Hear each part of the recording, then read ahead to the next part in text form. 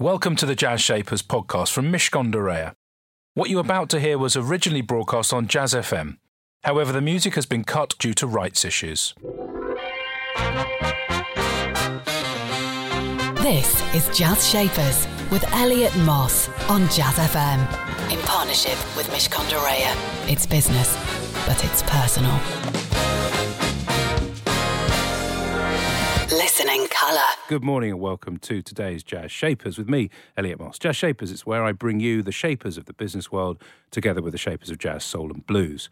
My guest today is Asma Khan, founder, chef and owner of the Indian restaurant Darjeeling Express in London. As a child growing up in Calcutta, Asma loved food, but she hadn't learnt to cook despite being always in the kitchen, she says, with her mother, who owned a catering business. After moving to the UK in 1991 to join her academic husband, homesickness drove Asma to return temporarily to India to learn how to craft the royal Mughlai dishes of her childhood. Forever rejecting her second daughter stigma, which we'll find out more about shortly, and after qualifying as a lawyer, Asma's passion for food led her to set up clandestine supper clubs in her Kensington flat, much to the annoyance of her two boys. These led to a pop-up in a Soho pub and then to the restaurant Darjeeling Express, which opened its doors in 2017 with an all-women team running the kitchen. It's great to have you here. Thank you very much. When I see you immediately, I lived in India many years ago. Tell me what you're wearing, which sounds a ridiculous thing to say. It's such a facile and superficial thing to say, but it's beautiful. Just give me, I'm not even kidding. You're looking at me going, why has he asked me what I'm wearing? No, it's important because this is, I wear a kurta, which normally you wear the shalwar or a churidar. This is a traditional outfit in South Asia. A lot of people, India, Pakistan, Bangladesh wear it. And I've been in this country 30 years. When I tell people, they stare at the clothes because this is what I wear every day. So I just didn't dress up for you. No, I figured. I wear this at work. I wear it in all events I go. And it is part of my identity. This is very much, what makes me feel comfortable. And not everything of my culture, my identity, my faith, I can live with. But the things that are close to me, that I feel fit in with my skin, I will wear it. I will do it. So outfit is one of them, I just feel better wearing clothes that I grew up, wearing when I was in India. You're here. Your restaurant is here. There's a myriad of other things that you do that are here. But where are you in your head, Asma, before we get on to the business? Are you still in India? Yes, I am in India. And if anyone tapped me from the back and said, where's your home? I would still say Calcutta. And that is strange because it's been decades since I left. I have spent more years in this country than I have in India. But, my roots go down so deep across the oceans to that land. And I feel very connected. And increasingly, because of the politics of what's happening in India, where people's identity, is linked to their faith, to their name, to the color of their skin, I think it's so important to still feel, you may not think I belong there. My heart and soul is there. I live there, I breathe there. And, I've said this in many occasions, where, people walk through the old lanes of Delhi and the dust that flies from Jama Masjid, which is the oldest mosque over there, that touches your lips. That's the dust of ancestors, my clan. And this is where I belong. And even when I walk, the soil recognizes me. I feel like you should be writing a book as you're speaking, but we can't write the book right now because we're talking about you and we're talking about identity. Tell me about food and where food fits in to your identity and what the purpose of bringing your food to life has been over the years here in the UK. I realized very early on that food was my way home. When I was so homesick in Cambridge, I struggled. But when I learned to cook, after I'd come back from India, Ammu had taught me how to cook, my aunts had taught me how to cook, my old family cook had given me all the family recipes. Strangely enough, I learned all the complicated things. Obviously I hung around in the kitchen, so I did in my head know how to cook, but physically I had never cooked before. I came back and I could cook everything. But in the aromas of that small Cambridge kitchenette, I felt the presence of my mother next to me. In those spices, I heard the music in the old radio that Ammu would listen to, Kishore Kumar, Lata Mangeshkar, Hemant Kumar. I heard the music. I felt her presence. And then I realized that, if this can happen to me, that I feel transformed away from this ivory tower and this university town back to my home kitchen, I'm going to feed other people, because this way I will heal them too. I will take them wherever their home is, but I wanted to cook, not for myself. I wanted to feed people. We're going to talk a lot more about this. You just reminded me, Kishore Kumar, is it Rupatana? Yeah. Mastana? Yes, Which I love that song. It was one of my favourite songs. It's an absolute gem. If you haven't heard of Kishore Kumar, go look him up. He's extraordinary. In the intro, I talked about these clandestine dinners, and you talked about, I just wanted to feed people. And you talked about so many more things, dust and soil, and so many evocative things. When you started to feed people, did you feel more at home yourself? Yes. I felt empowered because I went through this long stage of feeling rootless, worthless, disconnected from this land where I'd moved to, trying to make friends with the person I'd married, trying to understand this culture. Just explain the marriage bit Yes, so people understand. Yes. I mean, and I want to clarify, because a lot of people get confused between an arranged marriage and a forced marriage. I happily married my husband. This was arranged, as in, when you go on online dating, you meet up someone connects up with you. And, it was one of those things where I always told my mother I did not want to marry a feudal, royal person. That's exactly who I should have married because of my background. So just to be clear, Asma is actually royalty. Yes. In generations. In generations. Royalty. And I was terrified to get married to some kind of feudal, person. And I wanted a liberal, educated person. And there someone found this very liberal economist teaching at Cambridge University. The first thing I told him is that I don't know how to cook. He told me, I don't believe in gender roles. I will look after you. I will cook for you. Didn't tell me he was such a mediocre cook and only knew one thing. And also, he ate every meal in college, left me to eat alone. And in my life, I'd never eaten a single meal on my own. And a lot of people who have Indian, Asian heritage can understand that. Meal times, no one will let you eat alone. You eat with a whole group of people. And there I was eating the same chicken curry for 1 week that he had made and put in the fridge for me. And so that was my arranged marriage. And you talked, when I asked the question about did it make you feel at home, yes, it did. And at what point did you realise these informal clandestine things that were then moving on through the years was going to become something a bit more of a permanent fixture? You had a pop-up restaurant, didn't you, first? Yes. And obviously that went pretty well. That went very well. And initially I started off doing these little kind of secret restaurants, clandestine meetings in my house, only for hunger charities.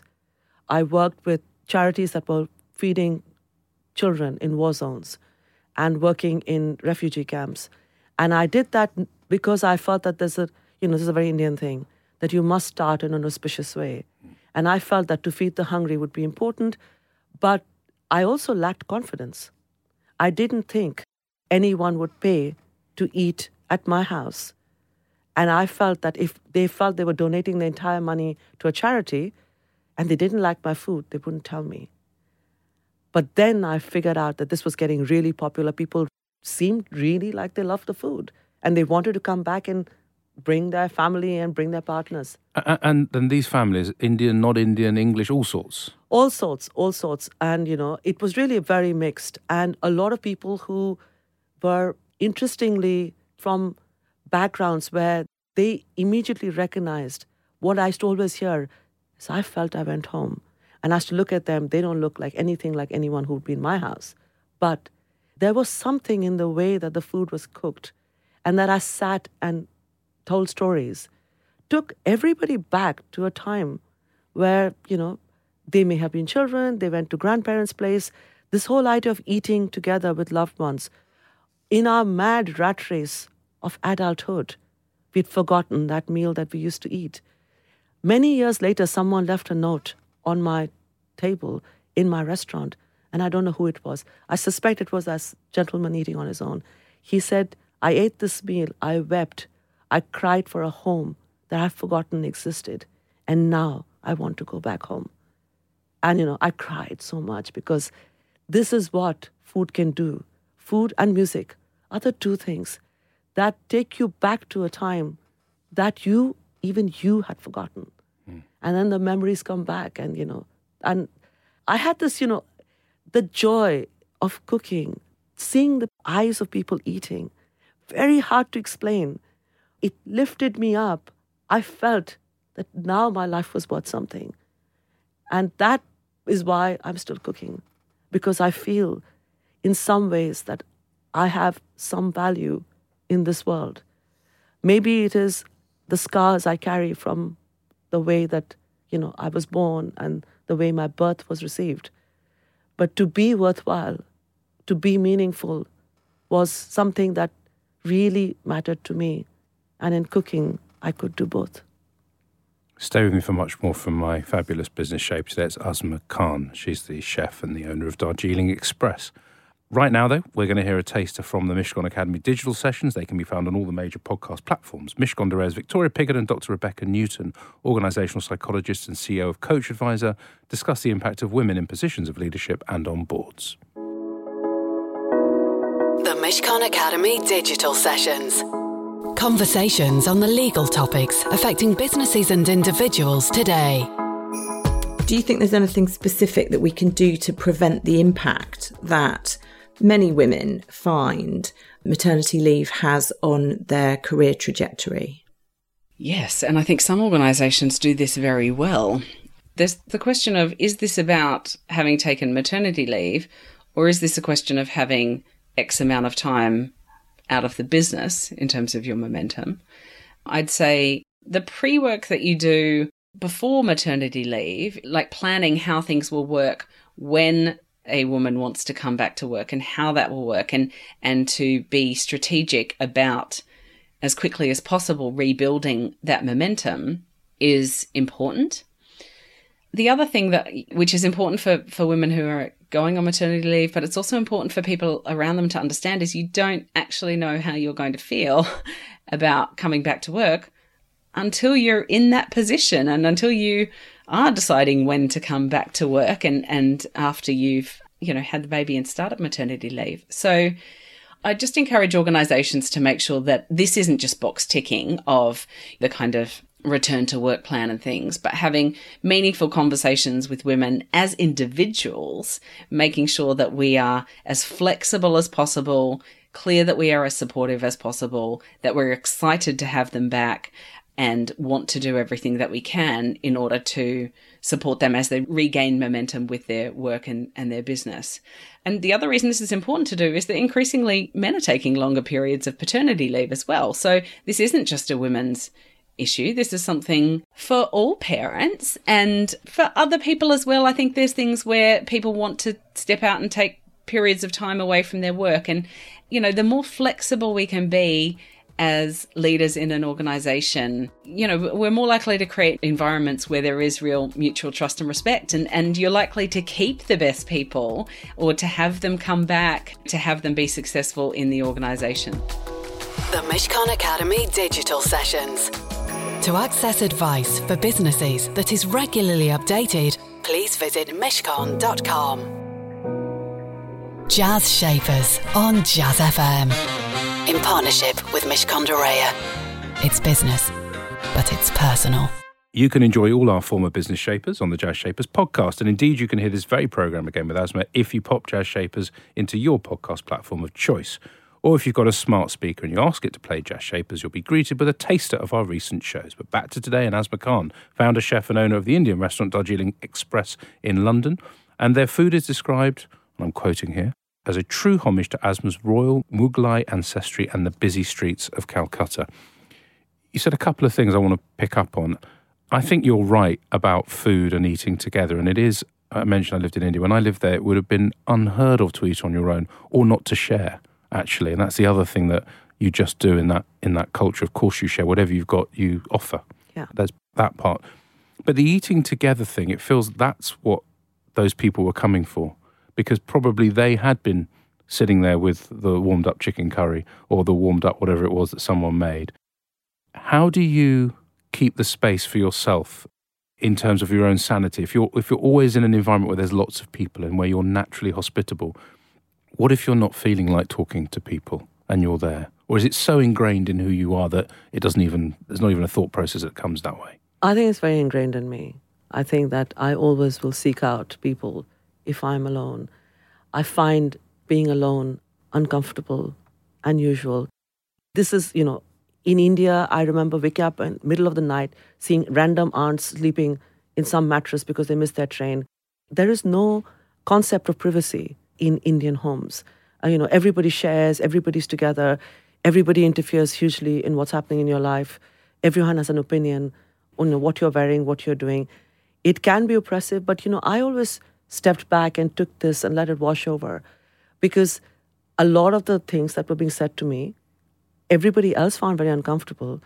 I would not let it penetrate through to me, because this was often about the way I looked, the color of my skin, my body shape, the fact that everyone was so worried that who would marry me. So all of this, it was quite surprising when you look back that people thought this was okay to tell you, don't walk in the sun, you're dark enough, don't eat that because you're fat enough. It was said in such a casual way. Yet I look back and I'm really impressed at what I was then, what I am now, and what I will be in the future, because I learned at a very young age that, there is a core of me that I will one day become something. And everything that's happening around me is going to wash away. And everybody one day will know my name. I will become something. I'll set the world on fire. Because I realized that the more you push me down, the more I will rise. It didn't affect me at all. So it wasn't that, I was like getting affected by this, but I was so aware of that was happening everywhere around, that people needed space. And so it was the fact that in that storm, I bent, but I did not break. But everybody else was suffering. So it was very strange. I needed to be with people because I needed to see what was happening to other people. There's an interesting contradiction in something you said, which is then you've talked about feeling worthwhile. And really what we're talking about now is your purpose in life, and the fact that you got more strength than more people said, you're too this, you're too that, you're not enough, all that stuff. I read somewhere that you said, and this is the contradiction for me, or the question, you miss India. Yeah. In your head you're in India, and yet you said this apparently, I could only have become what I have become because I lived in London. I couldn't have done this in Calcutta, an all-female kitchen of housewives. They don't exist in the East. But I could do anything I wanted to in London. I could be anyone I wanted. Yeah. So this dichotomy between where you are now and not feeling at home, and yet becoming the person you become because you couldn't be that person over there, just help me navigate that. I know. This is a strange, dilemma when you look at it and think, that would you rather be in India? No. I miss India. This is my spiritual home. My roots are there. I am nourished.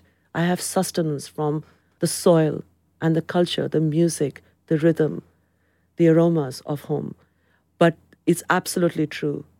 I would have been crushed. We would have been shut down. We would never have been allowed to have an all-female restaurant. The men would have stood outside and asked my women leaving late at night, how are you going to go home? What are you doing with your life? Here, the thing is that, people ask me, what do you have an Indian passport? Do you have a British passport? I'm a Londoner. My identity is to the city. I belong to the city belongs to me. So if it is about countries, then it is India. But there is something about London. And, I always say, London, Meri Jaan. London is my heartbeat. London is my love. Because the thing is, it allowed us the space to have a restaurant like this. You can be anything you want in London. And, when I would tell people that I want to open a restaurant and they said, who's going to do the cooking? I said, all these housewives. And they said, oh, they're not professional. And I realized that, this comes from our huge, huge bias. Because in every home you go to in India, Pakistan, Bangladesh, it is a woman cooking. The moment it is about medium range, high-end, fine dining, in India or in the West, it's men. And London was going to allow me to be free, that I could do this. But I still feel this is a place where I live and I thrive, but home for me still is Calcutta. And I have that right to be in love with two cities. Because, I will not allow anyone to tell me, you have to pick. I won't. I love you, Asma Khan.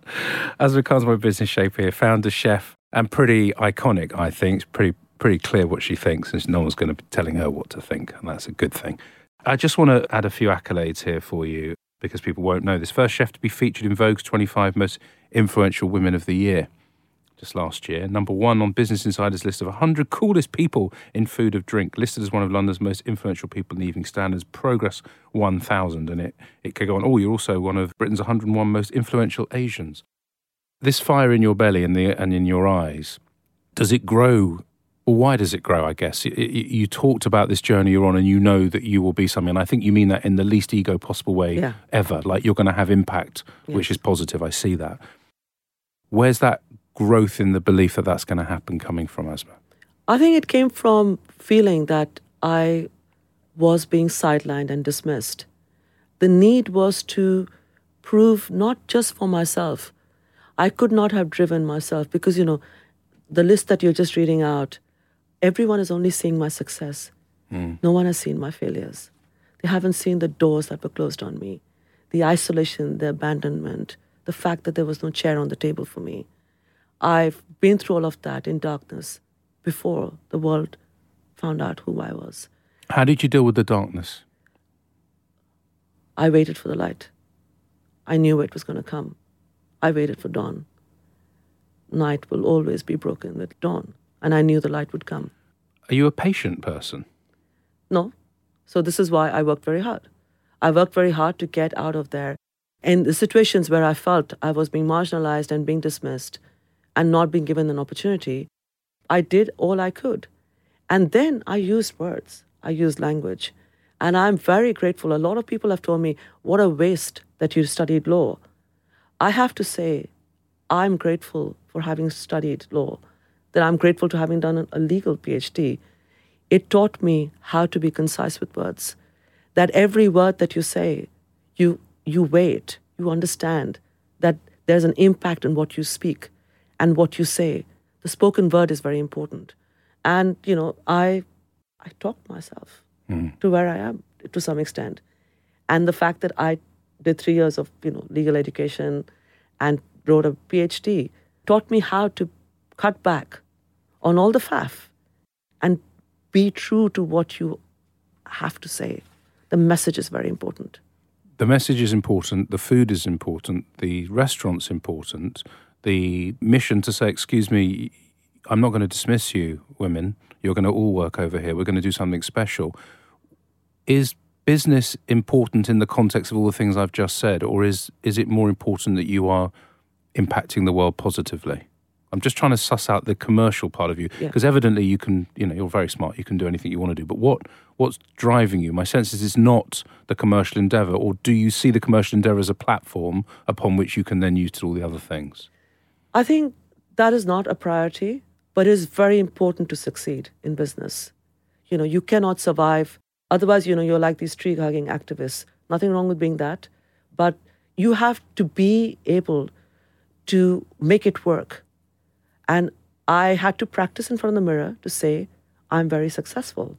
I found that very hard because I just thought, oh my God, that is like, such a big ego to be able to say that. I learned to say that because in my accented voice, as an immigrant Muslim, as a woman who's 52, I want others who are listening to this, hear my voice and understand it could be them. In my voice, find your voice. And for that, I have to succeed as a business. I cannot be some loss-making fringe somewhere on some corner trying to, I might as well stand on speaker's corner and speak. The impact really is to show that you can be good and good guys can win, and you don't need to be ruthless. You don't need to crush everything around you. I think there's a very positive part of being in business when there is a motive, an emotion, there is something that drives it. Because that, in the really dark days, and everyone who's in business knows they will come. They come, they go. That was what will allow you to pick yourself up and face the next hurdle. When you have fallen on the first hurdle, there are more ahead. but you'll get up and go, because then the business becomes a side issue and your passion takes over. But they have to exist side by side. It's neither either or. I don't think that will work. Stay with me for my final chat today with Azma Khan, and we've got some typically lively New Orleans blues from Professor Longhair. That's in just a moment. Jazz Shapers on Jazz FM. In partnership with Mishcon de Reya. It's business, but it's personal. Azma Khan is my business shaper, but not for very much longer. I just want to think about the future for a moment, and you. We've talked a lot about the incredibly powerful memories of food, your mission to feel at home when you're here, even though India is your home, but you love here for what it's given you and all that. If we were having this conversation in 20 years and you were looking back, what would you hope your legacy had been? That's a really good question. I think I would hope that people would understand that you don't separate food and culture. For many of us, food is part of our DNA. And because it's part of our DNA, we're unaware of how sacred it is. Food is sacred. So is my culture. And I've said this to a lot of people in my restaurant. I will not let you hate me because of my name, because of the color of my skin, my accented voice. And I think food is a bridge that we should all use to connect people. So I hope my legacy would be of the bridge between people, where food was used as a language of love, but food was also used as a battle cry for justice and equality. And the fact that, you don't push me aside. You don't just take my food. I will not let you take my food and not take me. You've got to listen to what I have to speak about. You've got to hear the stories about my women, about my culture. And this is true for many communities, beyond my own community, where we all fit in and we all seem very successful and have done great things in our lives. But people need to know your history and your stories and understand that they cannot just dislike you because they're ignorant. And, I would hope that that would be the legacy, that I was the storyteller who told the stories of the East together with the food. It's been amazing listening to you. Thank you. I feel very privileged, actually. I've really, really enjoyed that, and it's got me thinking about all sorts of things. But the next thing I'm thinking of is actually what your song choice is, which is very banal here on Jazz Shapers, but it's important nevertheless. So, Azma, what is your song choice? Well, and why my have you song choice, chosen it? I wanted to end on a very positive note because Good. I think that, it should always be uplifting. And, Nina Simone, Feeling Good. I love the song. Nina Simone with Feeling Good, the song choice of my business shaper today, Azma Khan. Fundamentally, she said that food was my way home. It was her way of feeling like she was in India. It was her way of feeling good about who she was. The importance of eating together, just don't forget that. That's what she talked about. It's so critical in these incredibly busy and stressful times. I waited for the light, she said, when it came to dealing